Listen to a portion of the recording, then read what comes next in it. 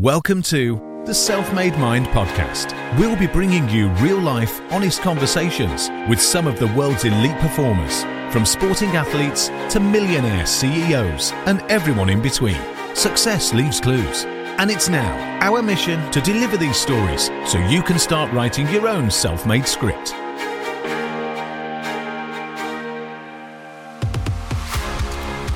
Okay, welcome to episode number 7 of the Self-Made Mind podcast. My name's Alex O'Keefe. And I'm Craig Billington. Hey, nice one, Bill. How are you getting on, big man? Yeah, good, mate. You know, it's been obviously still locked down, so yeah, you know, we're trying to get by and do some work, but other than that, yeah, doing good. Good stuff, mate. Yeah, just a message to everyone who's listening. Just keep your chins up out there, and hopefully we're going to see the brighter day soon. But until then, keep listening to the podcast and keep the positive vibes up. This week we've got a very, very special one. It's called Damian Hughes, also known as the Liquid Thinker. Yeah. So he's Professor Damian Hughes officially. He's an international speaker, best-selling author, and he's done a lot of work around organisational development and psychology in a sporting environment, but also just in a team environment. He works on changing the culture in an organisation. That's his speciality. He's also a co-host of the High Performance podcast with Jake Humphrey. They've spoke to some mad guests. Spoke to Matthew McConaughey. They've Steven Gerrard, Frank Lampard, Eddie Hearn. Just some mad names. I think he actually speaks about the chat they had with Matthew McConaughey in our conversation that's just about to come up. So yeah, he's very high profile guy, but like a lot of the guests, being a very humble chap as well. What did you think, Bill? Yeah, he's a really nice guy, and obviously he's met all these people that you'll think are mega stars, but he's just normal lad from just Manchester. So yeah, he's a really, really cool guy. Yeah, absolutely, mate. Yeah. It just says that again, just to let people know, some of his work's been praised by Sir Richard Branson, Muhammad Ali, Tiger Woods, and Sir Alex Ferguson, which he talks about in the chat as well. So really excited to share this one again. And like I say, just if you are enjoying the chats, which we've had some more great feedback again, which has been good. Be appreciated if you could leave us a review on Apple Podcasts and get subscribed so you can keep catching them weekly episodes. Yeah. We promise we're going to bring some more great chats to you going forward. So yeah, nice one. Let's do it, shall we, Bill? Yeah, let's get into it. Cool.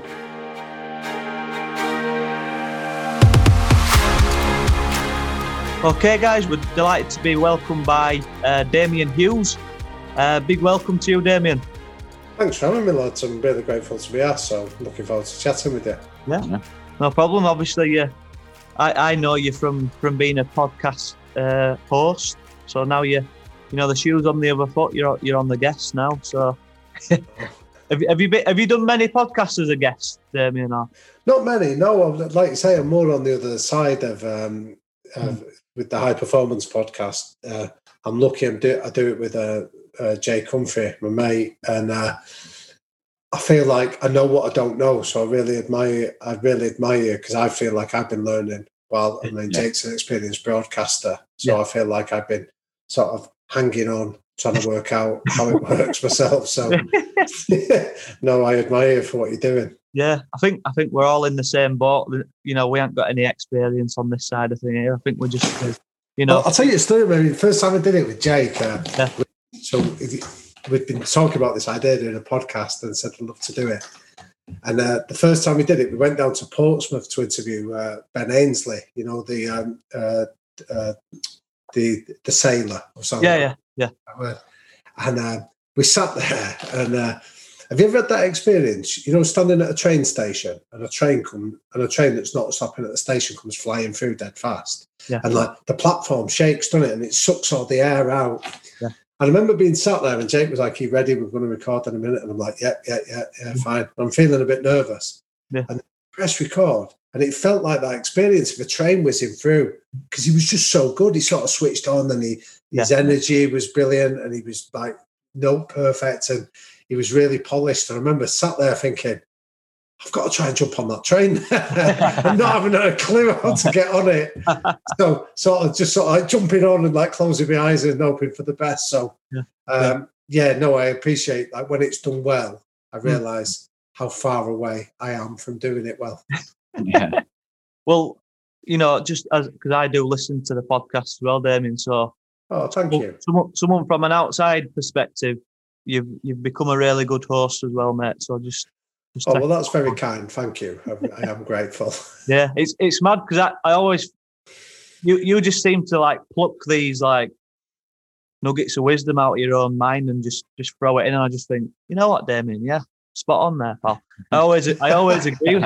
I always agree with you, and you've just got like a kind of an endless knowledge of wisdom coming out of that brain of yours. So, well, thank you. My mum would say I've got a big empty head, so there's a lot of space to fill. Brilliant, pal. Just before we learn a bit about your personal story, Damian, I just like tell people how it came about us getting you on here, because it's quite interesting. Like I said, I was just listening to one of your podcast episodes, actually. I think it was the Stephen Gerrard interview. Yeah. And I just connected with you on LinkedIn, and literally I was looking at my phone and get a notification, and it's like, Damian Hughes has sent you a message. And I'm like, bloody hell. Got listening to you in my earphones, and I get a message. Go on. Get a message through, and you introduce yourself, and it's just like, if I can help you in any way. And that's when we obviously, tried to get you on for as a guest. And I just thought, that such a humble approach from yourself, I just thought were credit to you, really. Oh, well, thanks, mate. I mean, LinkedIn's an interesting one. I don't think I feel like I fully understand it. Do you know what I mean? Because I get people that'll send you a message, and I think I don't know them. Do you know what I mean? Like somebody will send you a message, and I don't know them, but they don't say, "Oh, this is why I've linked in with you," or "This is." So, like, if I get time, I always just say, "Hey, nice to meet you. My name's Damian," because I'm not sure why you've linked in, and if I can help you, let me know. So I'm not sure if that's the rules of how you're supposed to engage on there, but I always think. Yeah, I'm lost a bit as well, to be honest. I signed up and I went, I don't understand this. And just I don't. But I mean, I'm getting to an age in my life where there's an awful lot I don't understand, and I think, I don't understand social media these days. I don't get it. I don't understand. Yeah. So many different things that I think just be yourself and be polite and respectful, and like that. If I can send you a message and say, "Nice to meet you. Thanks for linking up." Yeah. Well, don't change that approach, mate. On from my behalf, I think that's a great way just to connect with people, and yeah, so that's good. Cheers, thank you. Yeah, so obviously we're very interested in, the reason why we're doing this sort of podcast is to get stories from people like yourself, and any knowledge you can portray to our listeners would be just brilliant. Well, why is that? So, just for my interest, because I appreciate it takes time, it takes effort, that you guys are giving up your time freely to do it. What's your driver to want to do this? I think personally, from over the last three years or so, we've really gone on that journey of self-development and just learning from other people's stories and just picking knowledge from them. So yeah, so we went on we've been on like a personal journey over the last few years of really learning about self-development and listening to other people's inspirational stories who have been successful. And I think I've heard you say it before. We say it, success leaves clues. So one thing that I've personally learned is I love helping people.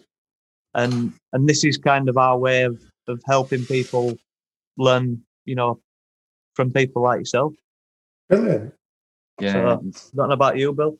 No, pretty much the same thing. I had about three years ago now, I had a bad injury on my knee, and it took about 9 months to get back into just doing anything, not just football.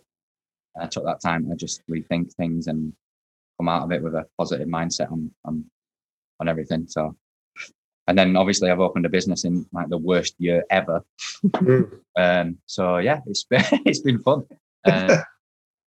To try and help people is always a nice little thing to end the year on, I think. Yeah, good on you. I really admire you both. Yeah. Why did you and Jake start it then? So me and Jake met in Norwich a few years ago, and he's from Norwich. And I was doing some work with the football club down there with Norwich City, and Jake's one of the patrons. So we got chatting over dinner when we were there, and we got talking about our own experiences. So Jake had sort of started life. He's got a really fascinating backstory himself. He comes from Norwich. He was badly bullied as a kid at school. Struggled with his exams, and then found he got a break in sort of television, and he sort of made a very successful career for himself. Started on children's television, got onto Formula One. He's now fronting up BT Sports football coverage. He's got his own TV production company. And I think one of the things that he's understood is that he always felt as an outsider in many ways. There was a secret to being a high performer.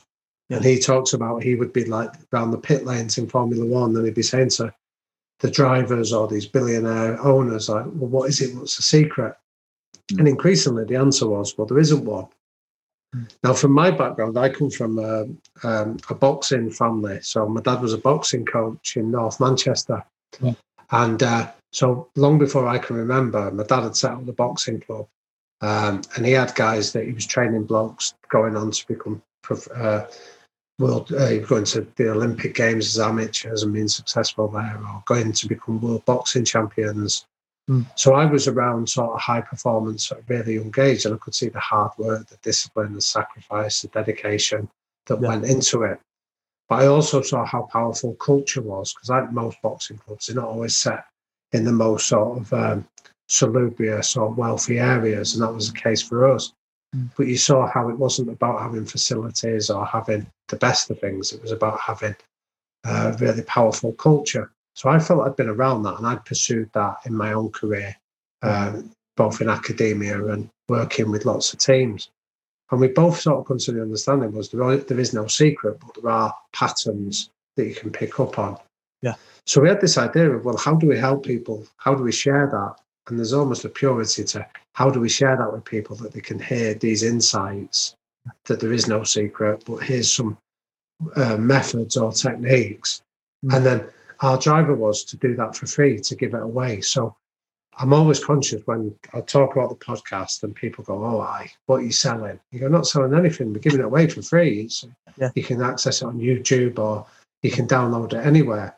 And that's been a big driver for us, that people can get this stuff and feel that high performance isn't about being a world champion. It's not being about a multimillionaire. It's about, my definition is, it's about using the resources you've got in the moment you're in to do the best that you can. Yeah. So, like, to use a daft example, if you put me up against Usain Bolt running 100 metres, Usain Bolt wins every time, 10 out of 10, he'll beat me. But do I believe that I could learn to be a better sprinter over 100 metres? Yeah, I'm never going to beat Usain Bolt, because our base level of talent is so different. But I believe that I can become a high performer given my own starting position, if that makes sense. Yeah. So it's not about trying to tell people that we can all be world champions, but that's not the message. It's about we can all use the resources we've got to do the best we can in the moment we're in. Yeah. Brilliant. Yeah, well, just hearing your reason why you started, I think we might have to rethink ours a bit. Come up with a bit of a better story. But I don't think you do. I think it's powerful in its own way. I think I know you're joking to a degree, but I think you both don't underestimate the power of authenticity. You know, you've both been on your own journeys, you've both learned lessons, and there's a purity to the fact that you want to share your insights, and don't underestimate how powerful that is. Yeah, I think a couple of people have actually asked us, you know, why are you doing a podcast? You know, can you make money from it? And we're just like, I don't know, mate. To be fair, that's not why we're doing it. You know, if it comes later on down the line, then that's fine. But you know, the initial reason of us doing it is, like you say, we're authentic, and we genuinely want to pass these messages on to people. Delayed gratification is really powerful. One of our interviewees we had recently was the Oscar winner, Matthew McConaughey. Yes. And he was big on this idea that don't do it because you have to get an immediate reward. Do it because the reward is just doing it in its own point. Yeah. So he was talking about the Oscar he won for the Dallas Buyers Club, and he said he thought it was a really powerful message to give to his kids. So when he eventually won the Oscar, it was like 2 years after he'd lost all that weight to play the role of a guy that was HIV positive. And he said he loved it because he could say to, when his son was like, why have you won the Oscar, Dad? He was like, well, do you remember 2 years ago when I had to deny myself food and go on this really intense diet to lose all that weight? Yeah. Well, this trophy today is a reward for what I did 2 years ago. And it's almost that idea that you don't have to do it just because the reward is immediate. You do it for the pleasure of doing it. And then that delayed gratification can sometimes taste a lot sweeter. Yeah. That really hit home for me listening to that part of his podcast as well. Yeah, it was brilliant. He also spoke about there was a section where I think you guys asked him about setbacks, and I think he mentioned in quite an eloquent way about stepping in shit around the track. If you just tell us about that little section as well. Yeah, so one of his famous phrases is the idea of don't leave crumbs, just do the right thing, because you leave crumbs behind, eventually you've got to come back and pick them up. So it's almost about that idea of just do the right thing, not because you're trying to put it on social media or you're trying to show off what a good bloke you are. Just do it because you're just a good bloke. And that's enough in its own right. And so, yeah, he was speaking about that in lots of different ways, but that phrase, just don't leave crumbs. So he was saying, like, if he robbed me, he said, if I met you and I robbed you and I stole your wallet, and he said, and I might live high on the hog for, you know, with your credit cards and things like that for a few days, but I'm always going to be looking over my shoulder that one day I might meet you. Yeah. And that's what he means about leaving crumbs. Don't shaft somebody just because you can, because you've always got to then be looking over your shoulder for what happens if he ever bumped into me or something like that. And that was his point around it. Yeah, brilliant. He were some character. I really enjoyed that one. I think I heard you laughing quite uncontrollably a few times as well. There's a few bits where I've drove my wife mad, because when we said it, he kept doing that high performance life, and I keep saying it to my wife. But there's so many of these blokes, a bit like yourselves, you know, like where you buy into authenticity, don't you?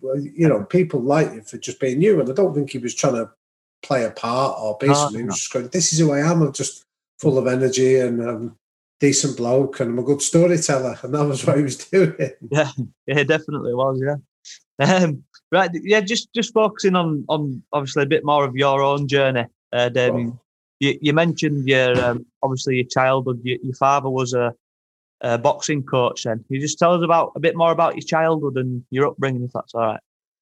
Yeah, of course. So I'm one of four. So like I said before, I've got two brothers and a sister, and we grew up in North Manchester. And like I say, there was a powerful message there. So my mum was amazing in terms of looking after us, whereas my dad was going off, sort of pursuing his dreams. So he's got an interesting background. He came from he was an illegitimate child born in Catholic post-war Manchester. And the reason I mention that is being an illegitimate child in those days was a proper stigma.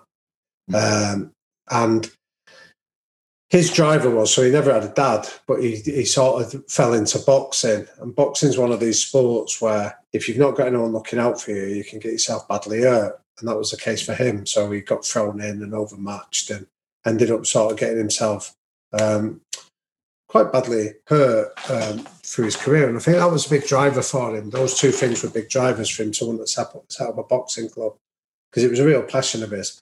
He wanted to be the father figure that he'd never had, which he ended up doing that for a lot of kids that came in there. And I think he was determined that he would do boxing in the right way. So it was about looking after people, making sure that one of his traits of training fighters was that you could defend yourself. Boxing is the art of self-defense. And his was all about it. So fighters that came from his gym were renowned for being great defensive fighters. So he was doing that long before we ever grew up. I mean, there's a nice sort of addition to that a couple of years ago, Manchester Council named a road after him in the city in honour of the work and the impact that he'd done. And it wasn't about the boxing, it was about the impact he'd had on people's lives, of teaching them about decency and respect and humility and all those great characteristics.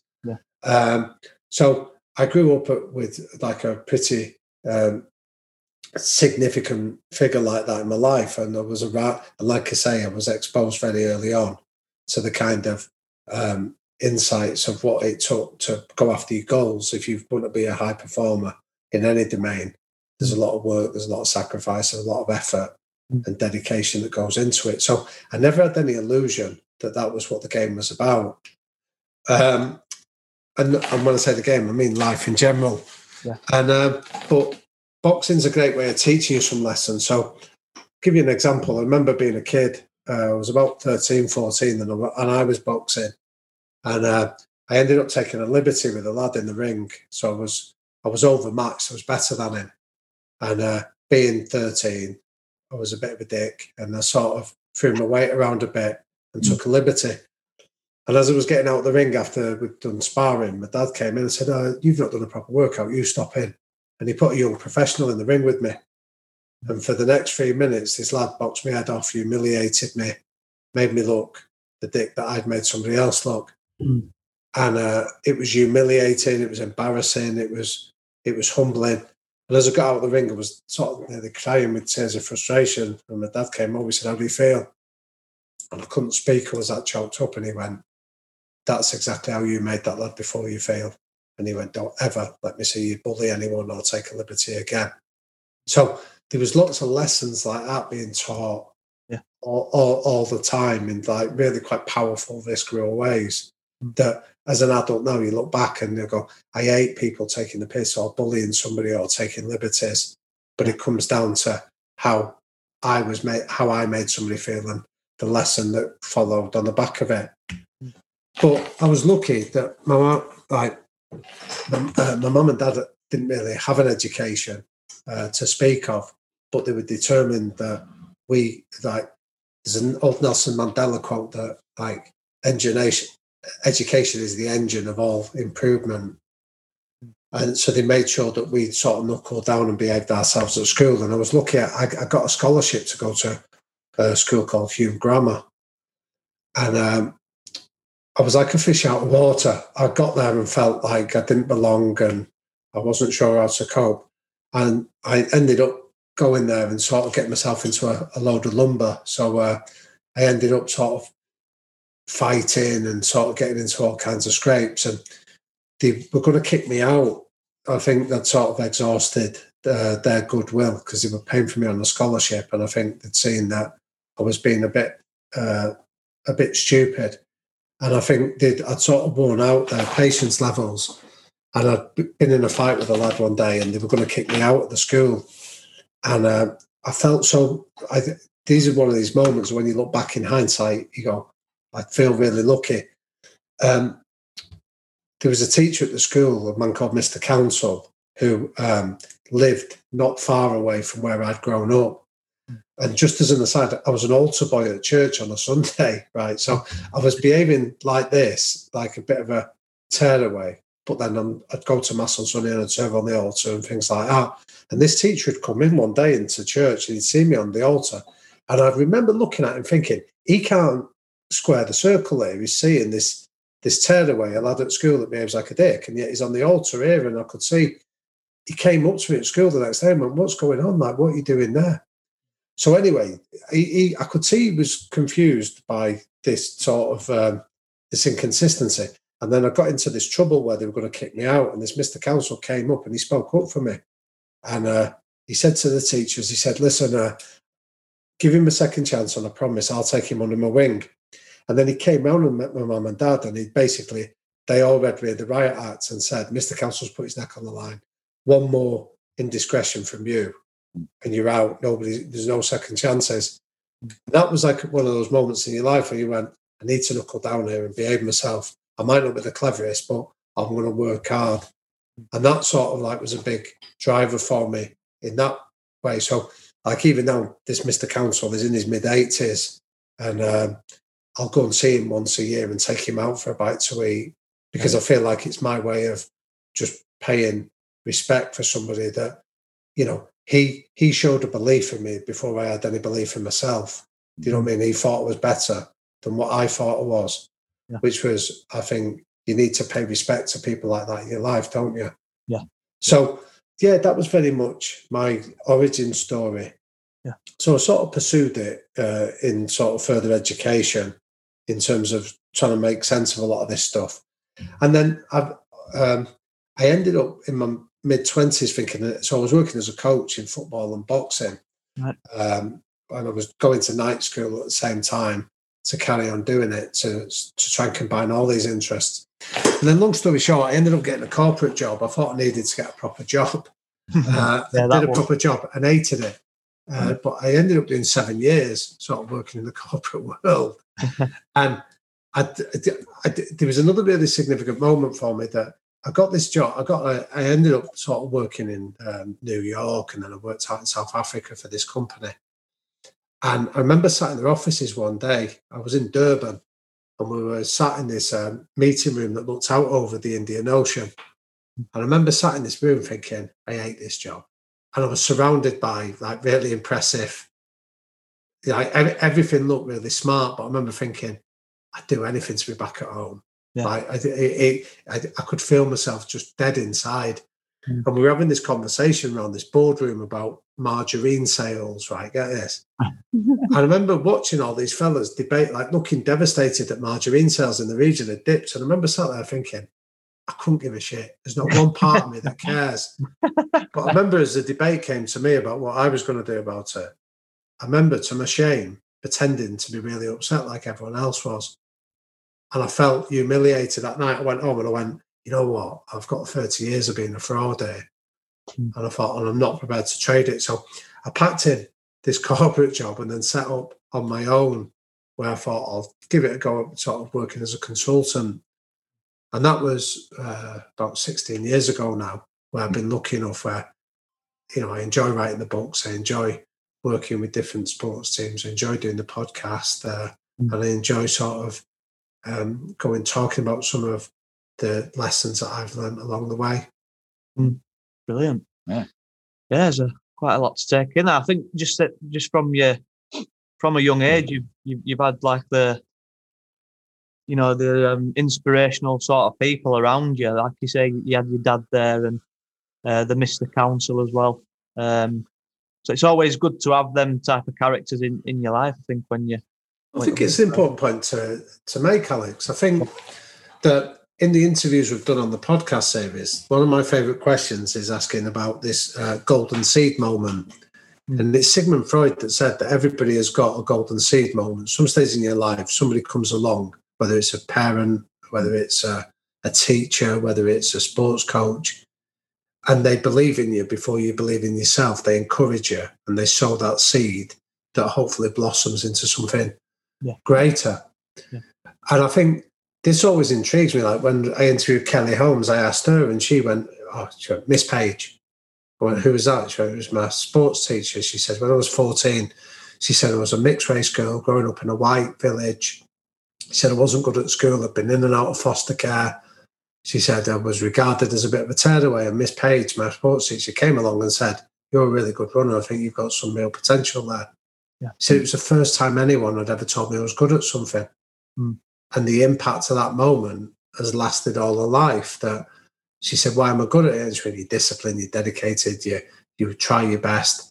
And she said she was working in a sweet shop at the time, and because somebody had told her that she was disciplined, she'd never heard that term applied to her. She decided to test the discipline and said she wasn't going to eat a sweet. Go see how long she could go without eating the sweets that she was surrounded by in the shop she was working in. She said, I went for a year without touching a sweet, just because somebody had said to me, I think you're really disciplined, and that discipline means that you're going to be a good runner. Yeah. So I don't think I'm unique in that way. I think everybody is. I'm sure you guys can remember somebody significant in your life at that age that went, think you're a good footballer, or think you're a good lad, or, you got the potential to run a coffee shop, like run a business or something like that. Might not have been as explicit as that, but somebody that believed in you before you did it for yourself. Everybody needs it. Yeah. Yeah. I think it just kind of, you've got to kind of think about when you're speaking to young people as well. It's like you could be that person that could set them off for that young person as well, I think. Just kind of makes you think in that way, doesn't it? At any moment, do you know what I mean? Like, I read a quote this weekend that I thought was lovely that said, like, never let anyone come into your company and leave not feeling better about themselves. It doesn't take a lot, does it, just to pay somebody a call, how are you? You're looking well, or, really like the way you asked that question. Like, I think this is one of the things that I see when I work with, a lot of my work is about creating high-performing cultures, and I often think about language is really significant. That how often do you hear people talk about banter? Yeah. And they excuse what's quite toxic behaviour as banter. So they're taking the piss out of somebody and making them feel shit about themselves. And then when they get called out, it's just banter, just having a joke. You go, well, that guy's coming away thinking you're a dick for what you've just said about them. Yeah. And it's difficult to come back at you because then nobody wants to be accused of lacking a sense of humour. But what have you achieved by that? You've left somebody leaving your organisation feeling worse about themselves. Why would you want to do it? Whether that's with an adult or whether it's young people, it just seems that it doesn't add much value to me.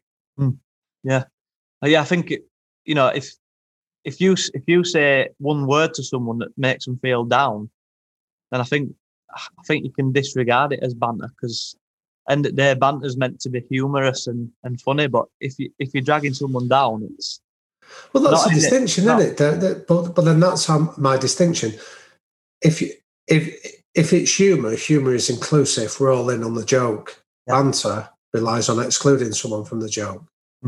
So there's the difference right away. So humour is we're all in it together. Banter is no, I'm in a position of superiority and I'm taking the piss out of you for something. Yeah, that's it. Yeah. I just picked up a moment there when you were talking about, you worked in the corporate job and you were sat there, talking about margarine or whatever. I've read a book recently, Dave. I don't know if you've read it, called Lost Connections. No, go on. It's all about like the main causes of like depression and anxiety. Oh yeah, go on. And one of the main causes is actually, not feeling fulfilled in your place of work. Right. And I kind of pinpointed that moment on your career there. So I mean, possibly. I think the context behind that was that. I'll tell you what. So I agree that idea of not feeling fulfilled. I think I misjudged the rules of the game. So I went in the corporate world and didn't know what I was doing. And my mum had said to me when I first got the job, she said, "What are you going to do when you get found out?" And now only a mum can ever ask you that question. But I remember thinking, I went into it thinking, well, I'll work hard and I'll try my best and I'll see how far I get. And every year my boss would phone me up and he'd say, can you come in tomorrow? And I used to go in. And this sounds daft to anyone that understands the corporate world, because I didn't understand it. I used to think I was going to get sacked the next day. I always thought that was my moment I'd been found out. So I used to go in thinking, right, I'll get my cards and I'll go and leave with a bit of dignity. And for 7 years, they kept promoting me. So I go into these meetings and they say, I've got another opportunity for you. I want you to go. Like, I lived in New York for 6 months. I went and lived out in South Africa. So they were giving me these amazing opportunities. But then the Peter principle says eventually you get promoted to your level of incompetence, right? And I love sort of getting out there and creating cultures and getting my hands dirty. And I found myself in a job where I was basically sat in meetings day after day. Mm-hmm. But what had happened was that up until this moment where I'd been promoted to my level of incompetence, I thought it was really important what I was doing, and I got carried away with it.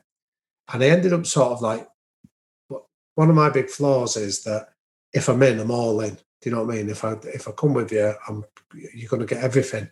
Yeah. And I sort of did this big turnaround piece on this job I was working on. And for about 18 months, I flogged myself. Ended up getting really ill and contracting meningitis, right? I just basically worked myself to a frazzle. My immune system got depleted. And meningitis, I was just unlucky with that was the illness I got. And my girlfriend at the time, she's my wife now, she phoned up my bosses to say, oh, he's seriously ill in hospital. You know, the first question my boss asked was, she said, is it contagious? Do we have to shut the place down? And when she was reassured that I didn't, she went, all right, thanks, and put the phone down. And it took her 2 days to phone to find out if I was still alive. Oh. And when I found out a bit later, I didn't get told this at the time, but when I recovered, I often say that was the moment where I mentally resigned. I just followed through 18 months later. So from that day on, at first I was a bit like really bitter about it. And then when I reflected, I thought, don't be bitter.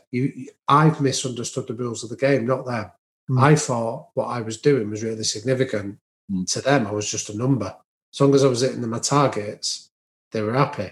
Yeah. I remember thinking, if I'd have died that day with meningitis, I reckon at best they might have spent a couple of hours in the morning mourning me. By the afternoon, they'd have started working out who was going to take over. Yeah. And I remember thinking, and that isn't a criticism of them. That's the rules of the game that they're playing. I misunderstood it, not them. Yeah. And that was when I thought, I'm not sure I want to be in a place where I'm just a number. I want to do something where I can make a positive difference that matters. And that was why I thought if I set up my own consultancy, you get more control over making sure you're in those environments where that's the case. Yeah. Nice. Yeah. So talking about, so you've left this job and you're going to your own consultancy. Like, I mean, I'm looking at a list here of people you've interviewed, and then you look at the clubs you've worked with. Yeah. What were the starting point? Like, what was, because it's not all just straight away. I'm in at Man United. Bang, Sir Alex has got me. What was the the starting point? It's a good question. I think it's that what goes back to what we spoke about earlier. It's delayed gratification. Go and give your time to places where there's no budget, there's no money, but you can go and learn your craft in many ways, make mistakes, get put on your ass. And then eventually you learn how to sort of be able to make an impact better. So if you're smart about it, you can go back and revise it and do it. So I had a mate of mine, he's been in the news a lot recently, Kevin Sinfield. Oh, yeah. The rugby league lad. So I knew Kevin anyway. And Kevin had sort of said to me, I'd like you to, he'd introduced me to his coach at the time, at Leeds Rhinos, a guy called Tony Smith. And through Kevin, we'd sort of met, and me and Tony got on really well. And I just used to go and meet him for a pint once a month. We just used to sit, and it was just as friends. We just used to sit at the pub and chat. And this was while I was still working in the corporate world. And he'd sort of throw ideas at me, I'd throw ideas at him, and we'd just bounce it around and chat. And then when I left, Tony had said to me, do you fancy coming in and helping out? But they had no budget. So I was going to Leeds Rhinos, and then Tony got the England rugby league job. So I went in and supported him there. So, but for 18 months prior to that, I was just meeting him as a friend. So we had that sort of relationship of trust, and we liked each other. So it was stuff like that, really. It was about never doing it because I thought I was going to get paid for doing it. Yeah. It was about doing it because, like, I wrote my first book when I was still in the corporate world. And I never wrote the book to be published. I wrote it because I wanted to give it as a gift to one of the jobs I was doing. Was I was running 3 factories just outside of Liverpool where we're trying to create a high-performing culture. I wrote a book for the blokes in the factory and self-published it. I paid for it myself and gave it to them. And it got quite a lot of interest in the sort of trade press afterwards. So people, and then I got approached by a publisher to buy the book off me. But I never wrote the book because I thought I was going to write a book to put it on sale. I wrote it because I just loved the topic and was interested in exploring it. So I think it's an important point that I never did it to get paid for it. I never did it because I thought I wanted to get to a certain position. I did it just because I love doing it. Yeah. And then I was lucky enough on the way that people are kind enough to say, "Oh, I really enjoyed that," or, "Can you come and help us?" But that, you're right, that was never the starting position. Would you say, because if you look at like high performance level teams, so for instance, you use Man United, would you say you were like one of the first to be doing that at the time? So like you went in at Leeds Rhinos and obviously the England rugby team. So I'm not a sports psychologist, so that's the important thing to make. So my background is in organisational psychology. So I think that's still rare because I think it's about understanding cultures rather than just specifically working with players that might have, say, confidence issues or things like that, some of the more traditional areas of sports psychology. So the answer is I don't know. I think sports psychology is a lot more prolific within sort of elite environments now. But I think my role is more looking at the culture and the environment and creating it.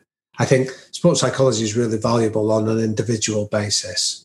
I think organisational psychology is better for sort of team environments and things like that. Yeah. Brilliant. So yeah, obviously, let's have a bit of a chat about getting hired by Sir Alex Ferguson. That must have been a big moment for you. Can you just tell us about the process of that and how that came about? Well, I mean, I never. So just to clarify it, that I never worked there in the capacity of organisational psychologist for Alex Ferguson. I got to meet him a few times when I was researching some of the books. So, I wasn't employed by him to do the nature of this. It was more around when I was researching some of the topics. He was very kind and generous to sort of meet and share some of his insights. But my insight of him is he was a guy that sort of understood a lot of this intuitively. And I think a lot of that, he'd had such a long career. He'd learned so many of these principles that he was applying anyway. And my job was to try and make sense of some of the principles that he was doing. So I did write a book about him called How to Think Like Alex Ferguson, where I went and interviewed a wide range of people that had worked for him. And I was then trying to understand the principles he'd done and put the theory behind it. So that was more my interaction with him. Yeah. So what would you say some of the main sort of lessons you learned from your time with Sir Alex? I mean, there were so many of them, but I think there's a couple that are really valuable for people that often get overlooked. One, I think he managed upwards really well. So he kept people that were in the decision-making process completely updated with what he was working on and things like that. And I think that bought him time. I think the second thing was he thought long-term. He had a phrase that we play for today, but we plan for tomorrow. And it was always that idea that he was making long-term decisions as well as short-term. So, for example, when he gets rid of the likes of Beckham, Van Nistelrooy, Stan, it was because he always felt he had somebody that in 4 years' time was in a position to replace them, so you need to give them the opportunity. Now, that's different from a lot of managers because they often thinking, what do I need to do for today? So there's not always that long term. And then the third thing is he surrounded himself with people that plugged the gaps that he couldn't do. So you think about in his 26 years, he had 9 different assistant coaches at United. If you think of his next nearest equivalent, Arsene Wenger had 1, Pat Rice in his first 20 years. Now, that's not criticism of Pat Rice, but I think what that tells you about Ferguson was he was bringing in Brian Kidd to work with young coaches. He brought in Steve McLaren, that was seen as the best innovative coach in Britain at the time. Then he brought in Carlos Queiroz, that had a European pedigree that he didn't have. So I think he was constantly surrounding himself with people that challenged him. So he wasn't arrogant enough to think he had all the answers, but he was happy to surround himself with people that did. Yeah, brilliant. So another one of the books that you have written, Damian, it's called the five the 5 steps to a winning mindset. Winning mindset. Sorry, yeah. Can you just explain a bit about that one? Because I've read that one myself, and it were a fantastic read, mate. I'll tell you that. Thanks, mate. So the idea behind that was that I wanted to go around and I got lucky and spent 3 years travelling the world interviewing elite sports coaches, just looking at what did they do that made them so successful. And what I found was this idea of steps is that I found it wasn't the sport, it was how they did it that was most interesting. And I thought there was 5 things that were consistently there. So when I wrote the book, I wanted it to be like a bit of a shopping list in people's head. So when you're working with a team, whether it's a classroom full of kids, whether it's people coming in your coffee shop, whether it's working in sport, if you're not getting the results you want, the question is, what do I need to do? And the steps is the acronym. So there's 5 things that I saw happening. The first one was they kept things really simple. Yeah. The second thing was they didn't give you the answers. They made you think for yourself. The third one was they were emotionally intelligent. And what I mean by that is they don't underestimate the power of kindness, decency, understanding. The fourth one was they kept their language really practical. So they didn't use jargon or use in-house terminology. They made the language really accessible. And then the fifth one was they were brilliant storytellers. And they were the consistent traits that all these coaches had. And so the idea behind the book was to share some of these insights and say, look, this is where it's done here, or this is done here. Because there's an important distinction that, although I went looking in sport, one of the things I was keen to emphasise is it wasn't about sport, it was about people who just occasionally worked in that industry. Yeah. I think with all like this, the stuff you've written about, it's kind of, it's not like say it's directed at sport slightly, but it goes in a much bigger scale, doesn't it? You can use it across anything in life. Yeah, thank you. But I think that's the point to make, that it's about that I don't just work in sport, I work with people, but they might work in different industries. So we interviewed recently Kelly Jones from the Stereophonics on the podcast. So he's not a sports person, he's a person that just works in the music industry. Do you know what I mean? But the insights that he's had about coming from this small town in South Wales to becoming one of the biggest rock bands in the world.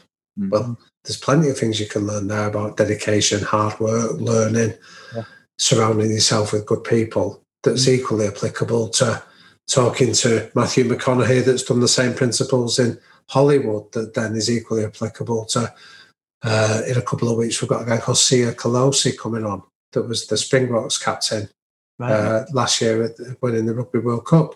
Wow. There's a pattern to how a lot of these people do, regardless of the industry they're in. Yeah. Brilliant, man. Yeah. You know that?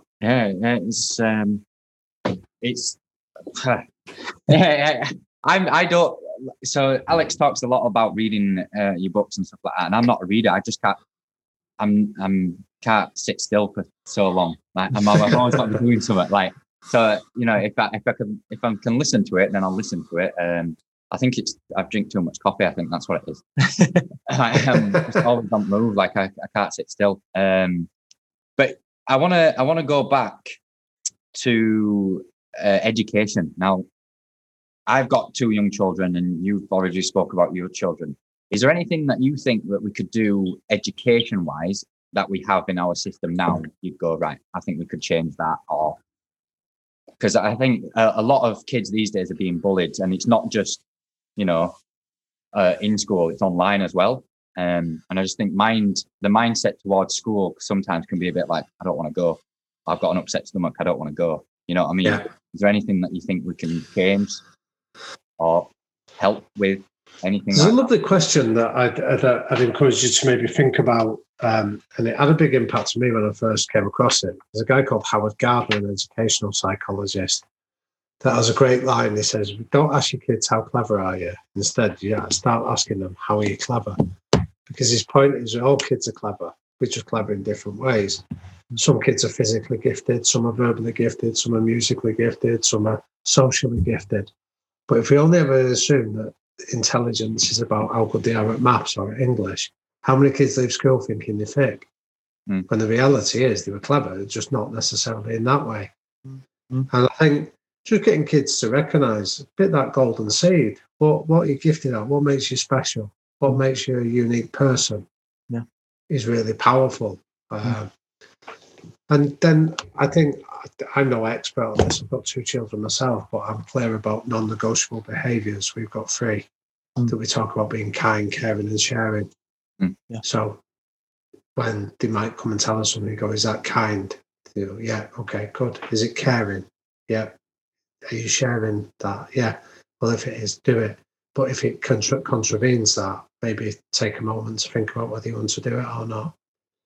I think the stuff around, we've had social media frightens me for the kids, because I'm in the generation where I don't understand it. I said at the start, I don't get a lot of this stuff, but I felt like I had to be on social media for the nature of the work I do, and I've changed that stance over the last 12 months, where I've chose to remove myself from a lot of it. Partly because my son turned 11, and we'd promised him when he started at big school he could get a phone.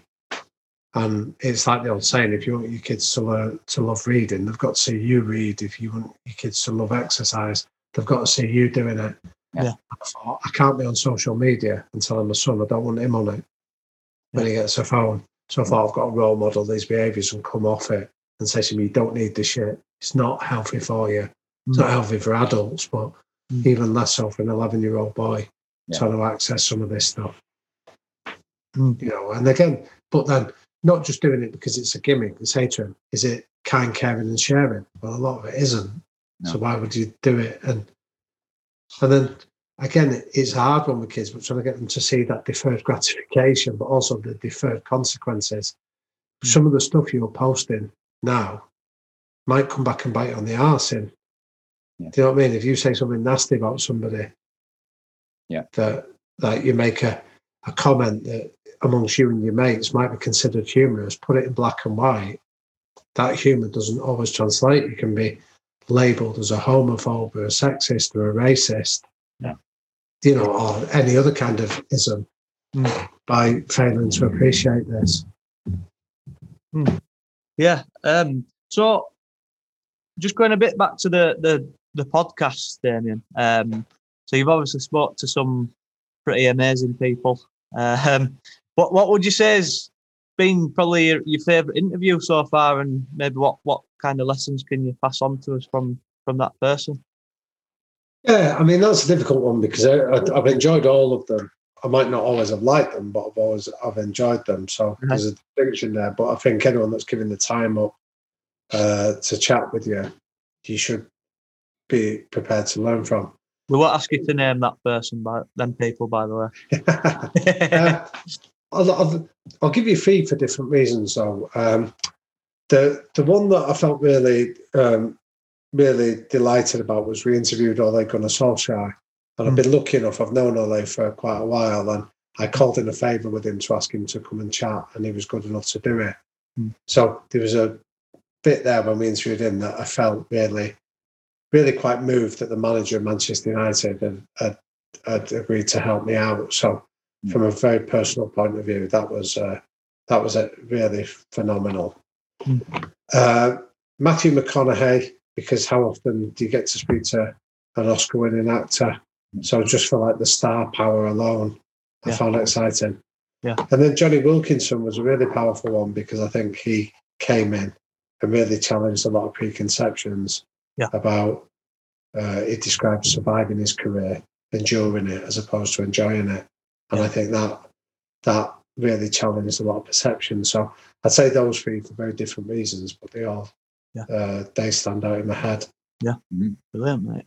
That Johnny Wilkinson one, I listened to that myself, and I was just like, when it finished, I was like, whoa. It goes deep. Yeah, that was our reaction, but I think it took real. I remember sat there at the time thinking, I really admire your courage to do this.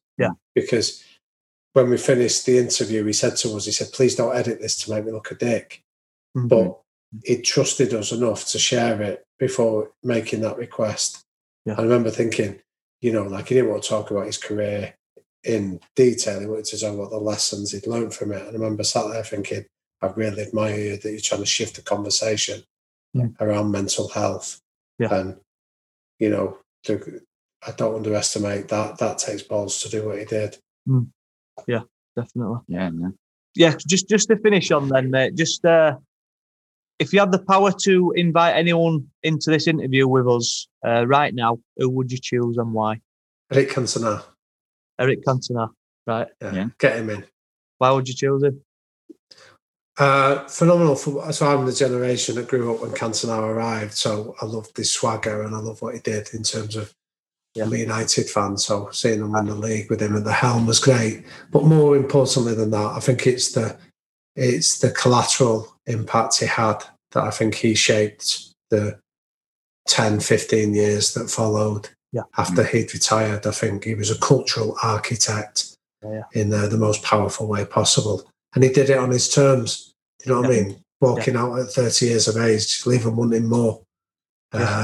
He was a genius in so many ways. Yeah, that would be a good one. Yeah. Fair play. Right, mate, well, thank you for your time. It's been amazing to chat with you, Damian. Thanks for your time. No, it's been a pleasure. I've loved it. Thank you for having me along. Yeah, and keep doing what you're doing with the podcast and everything else, mate. And keep in touch. Thank you. Look after yourself. Thanks, mate. Thanks, lads. Bye. Bye. Thanks for listening to another inspiring self-made story, and we hope you enjoyed the show. We would be very grateful if you could kindly leave us a review, as it will help us impact a wider audience. You can do this on iTunes, Apple Podcasts and Spotify. If you want to reach out on the socials, find us across all platforms using @the Self-Made Minds Podcast. See you next time, and happy success making.